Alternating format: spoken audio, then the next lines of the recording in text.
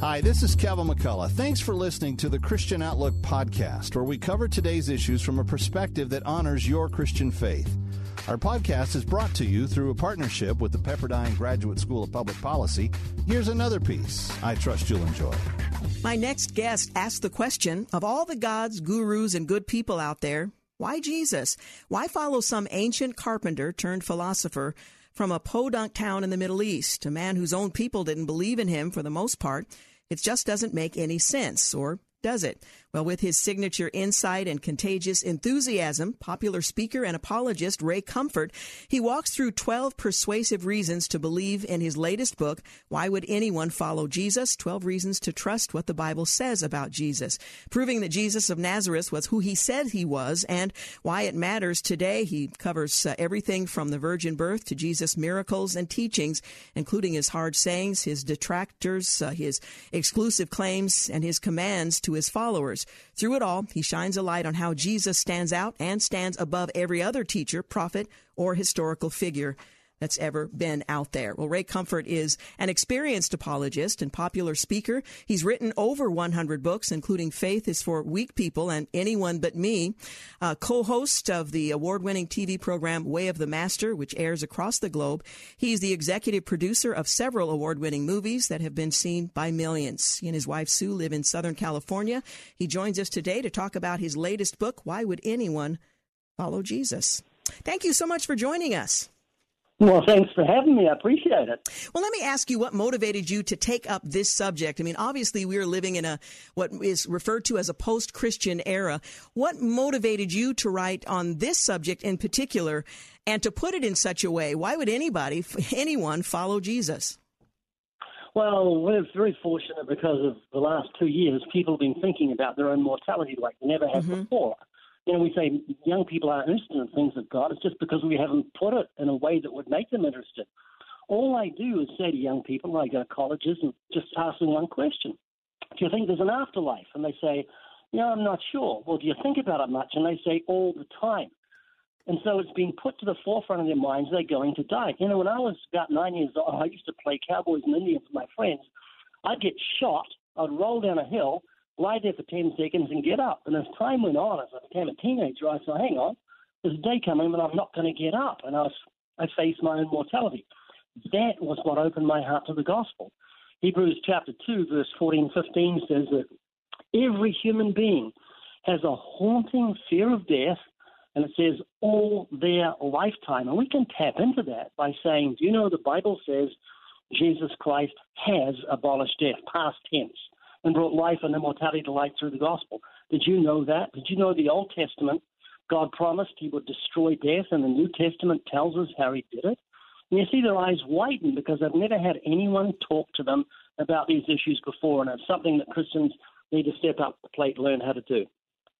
Well, this certainly is a book that will help us to articulate our faith and answer these questions that we sometimes aren't even aware that people who are on the edge of faith are asking. So this does a couple of things. It helps equip us to respond in an effective way, but also to consider what people are thinking about as we encounter those who don't yet know Christ. Now, one of the things that one of the features I appreciate about the book is the witnessing encounter that you include in each chapter that gives us a glimpse into conversations you've actually had with people on the subject of each one of your chapters. Tell our listeners a little bit about this feature.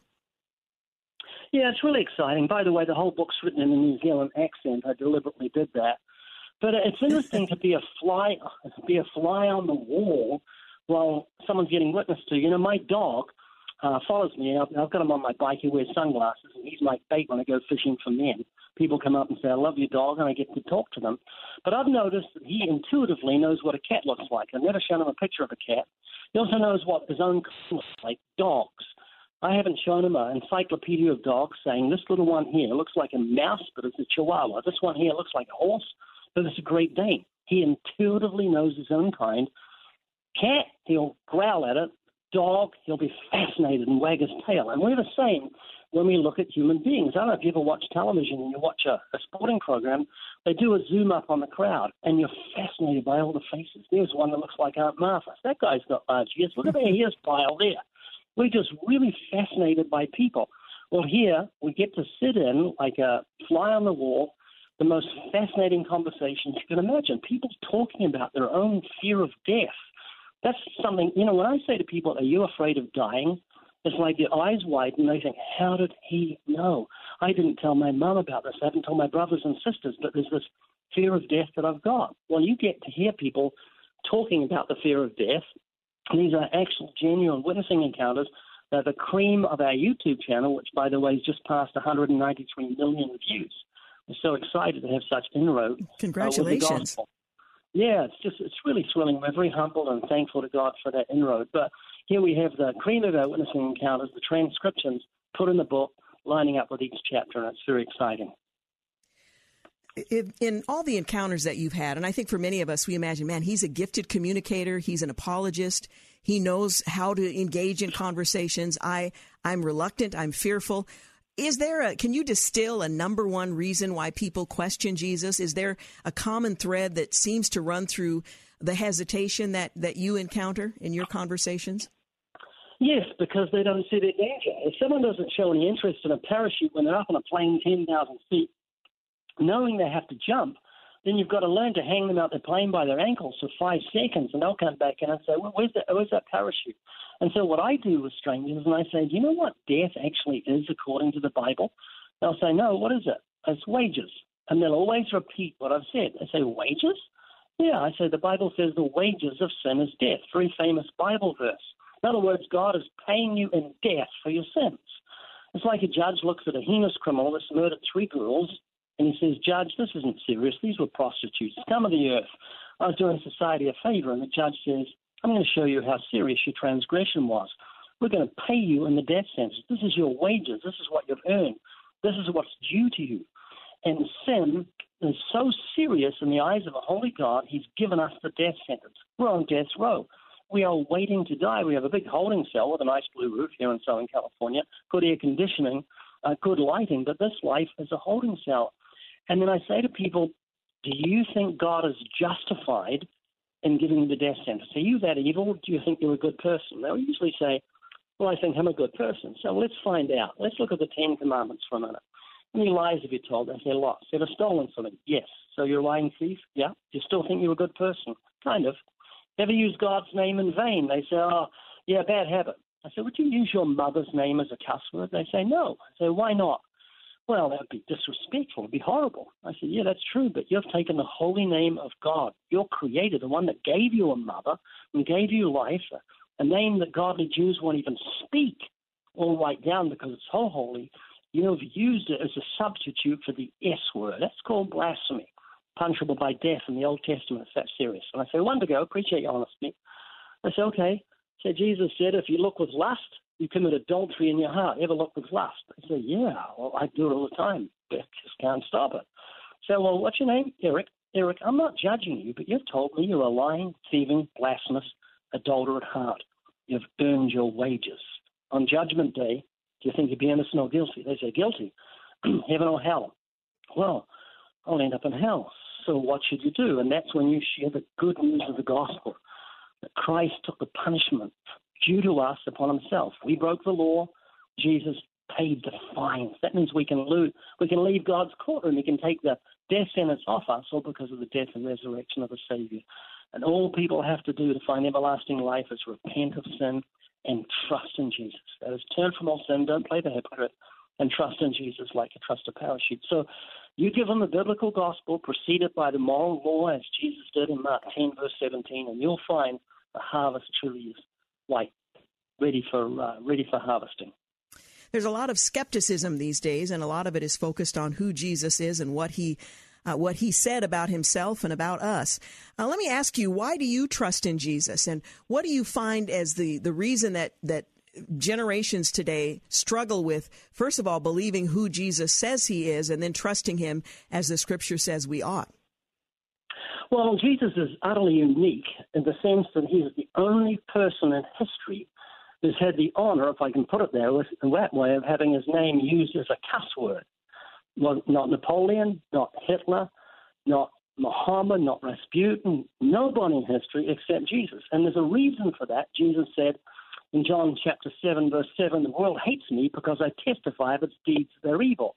But when it comes down to it, there's only one name under heaven given among men whereby we must be saved. The Bible says, whoever transgresses and abides not in the doctrine of Christ has not God. So you can look at all the great religions, Hinduism, Buddhism, Islam, etc. They do not offer promise of immortality because they're based on what's called works righteousness religion. It's just works righteousness. You have to do something to merit eternal life. The game changer is the moral law, the Ten Commandments, what Jesus used in Mark 10, verse 17, because when you bring the Ten Commandments into it, what's called the moral law, it shows us that God is a judge. His throne is the habitation of righteousness. It shows us that we are criminals standing in a dock, guilty before God. So anything we offer the judge is not good works, it's not religious works, it's not acceptable to God. The Bible says the sacrifice of the wicked is an abomination of the Lord. We're in debt to the law. But what Jesus did on the cross was God in human form. The Bible says God was manifest in the flesh. And the reason God became a person, the express image of the invisible God, it says of Christ, was to suffer and die on the cross. He paid the fine. We can leave the courtroom. So he is the only one that can give us peace with God because of that payment on the cross. So this is good news for Hindus, for Buddhists, for atheists, for whosoever will may come. Eternal life is a free gift. You can't earn it. You can't deserve it. You can't get religious to try and please God. All you can do is trust in his amazing grace. And if I may, Georgene, I'd like to address the subject of atheism because it's risen its head so much in the last few years. Mm-hmm. If you ever meet an atheist, just ask him one question. It will almost certainly make him backslide. And you can see this happen on YouTube again and again. Just ask one question. Someone says, I'm an atheist. Say to them, do you really believe the scientific impossibility that nothing created everything? And their mouth will go like a little road tunnel, and they'll say, oh, well, I don't believe that nothing created everything. There's obviously some sort of thing in the beginning that created it, and it just wasn't God. I said, well, let's try and find out why you don't want it to be God. And you find out he's living with his gorgeous girlfriend and feasting his heart on the pleasures of pornography. So it's not an intellectual issue. It's a moral issue. You can't find God for the same reason a thief can't find a policeman. But the miracle of conversion, and this happened in my case, happens in the case of every person who's born again, is that God takes your heart and makes you new on the inside. You'll be born again so that you thirst after righteousness. So you'll want to do that which is right. So as a non-Christian for 22 years, I couldn't care less about doing what's right. I did whatever made me feel good. I had no thoughts on abortion, homosexuality, any moral issue until I became a Christian. Instantly, I loved what God loved. Abortion was wrong. Rape was wrong. Murder was wrong. Adultery was wrong. Fornication was wrong. Pornography was wrong. Anything God loved, I loved because he wrote his law upon my heart and caused me to walk in his statutes. That is a personal miracle for every person who's seeking God. Just do exactly what the Bible says. Repent of your sins with a contrite, sorrowful heart and say, God, I trust in Jesus, your God-given Savior for my eternal salvation. And you've got a promise from God in John 14:21 that God will manifest himself to you, not with voices and bells and whistles, but you'll just have a brand new attitude. It's not something you do yourself. It's something God does within you. He opens the eyes of your understanding. And everything looks different. When I became a Christian, the sky looked different. The trees raised their arms in praise to God. The birds sung his praises in the morning. Everything changed the moment I obeyed the gospel, and that's the gauntlet we throw down to the skeptic. Absolutely. The subtitle of your book is 12 Reasons to Trust What the Bible Says About Jesus. You've just covered one of them. Another in your fourth chapter is Jesus and exclusivity. Some people are willing to accept the notion that Jesus was a good teacher, that he was a good man, and perhaps he has some things to offer, but to the notion that he is exclusively the way to reconcile to God, he is exclusively the way to deal with the issues that you've just discussed, sometimes trips would-be believers up. Can you address that a little bit in the context of sharing faith and why it is that we trust and why we should trust in Jesus? Well, when they sent out the officers to arrest Jesus, we read in the gospel, they came back and said, never a man spoke like this man. So when you look at Jesus objectively, his words make no sense. He said this, "Marvel not at this, for the hour is coming when all that are in their graves shall hear my voice." Now, if he just said, look, one person is going to hear my voice and be raised from the dead, you think, what a nut. But he said every single human being throughout the entire human history is going to hear his voice. He's going to raise the whole dead, as he did with Lazarus, just pulled him out of his grave by saying one word, "Lazarus, come forth." And there's going to be a shout of God, and then everyone's going to stand before God. And he said that. He said things like, "I am the resurrection and the life. He that believes in me, though he dies, yet shall he live. And whoever lives and believes in me shall never die." He said, "I'm the bread of life. He that comes to me shall never hunger, and he that believes on me shall never thirst." And so when you look at those words, you've got to say to yourself, this is not the words, these are not the words of a good teacher. These are the words of God in human form, or the words of a madman, because anyone who says that Jesus said and can't back them up is truly a madman. And so just read the Gospels. That's all you have to read, the Gospel of John with an objective attitude, and you'll come away saying, never a man spoke like this man. Never a man said the things that this man did. He also said things like this, and this is a very heavy saying. He said, "Fear not him who has power to kill your body and afterwards do no more, but fear him," he's talking of God, "who has power to kill your body and cast your soul into hell. Fear him." Now think of what he just said. You're lying in bed, your door opens, in the darkness you see a man coming to you with a sharp knife. He pulls it back to plunge into your chest. Horror is an understatement. Your heart is pounding through your chest. You're dripping with sweat. What a terrifying situation. But Jesus said, don't fear him who can kill the body and do no more. Don't fear that guy, but fear him who has power to kill your body and cast your soul into hell. In other words, that scenario is nothing compared to falling into the hands of the living God. The Bible says it's a fearful thing to fall into the hands of the living God. When we use those words, fall into the hands of, like the police, you fall into the hands of the police or you fall into the hands of the enemy, it's saying you're in big trouble. And the Bible says it's a fearful thing to fall into the hands of the living God. I'd rather fall on the face of the sun than fall into the hands of God on Judgment Day. And so you're just trying to scare me. Absolutely. If you were going to jump out of a plane without a parachute, I'd hang you out by your ankles and pull you in, hoping you'll see fear as your friend, not your enemy. Mm-hmm. In that case, and the Bible says the fear of God is the beginning of wisdom. Through the fear of the Lord, men depart from evil. And if you don't fear God, you haven't begun to get wise. And if you don't fear God, you'll never depart from your sins. You'll just say, everybody lies, everybody steals, everybody uses God's name in vain. Who doesn't lust? Who hasn't fornicated? Well, you'll see on Judgment Day, you'll give an account of yourself to a holy God. And that is a fearful thing, and that's why you need a Savior. So see those fears that are coming up in your heart at the moment as being your friend, not your enemy, because they'll drive you to the foot of the cross where you can find everlasting life that comes by God's mercy. Once again, the title of the book, Why Would Anyone Follow Jesus? 12 Reasons to Trust What the Bible Says About Jesus. Just an excellent book. And as I mentioned, there are witnessing encounters that are following each of the chapters that are definitely worth reading. We're just about out of time. YouTube channel, where can we find you? Just YouTube, type in Ray for Living, and it'll come up. Excellent. Thank you so much for joining us today. It's been a real pleasure. It's my pleasure. Thank you. God bless. God bless.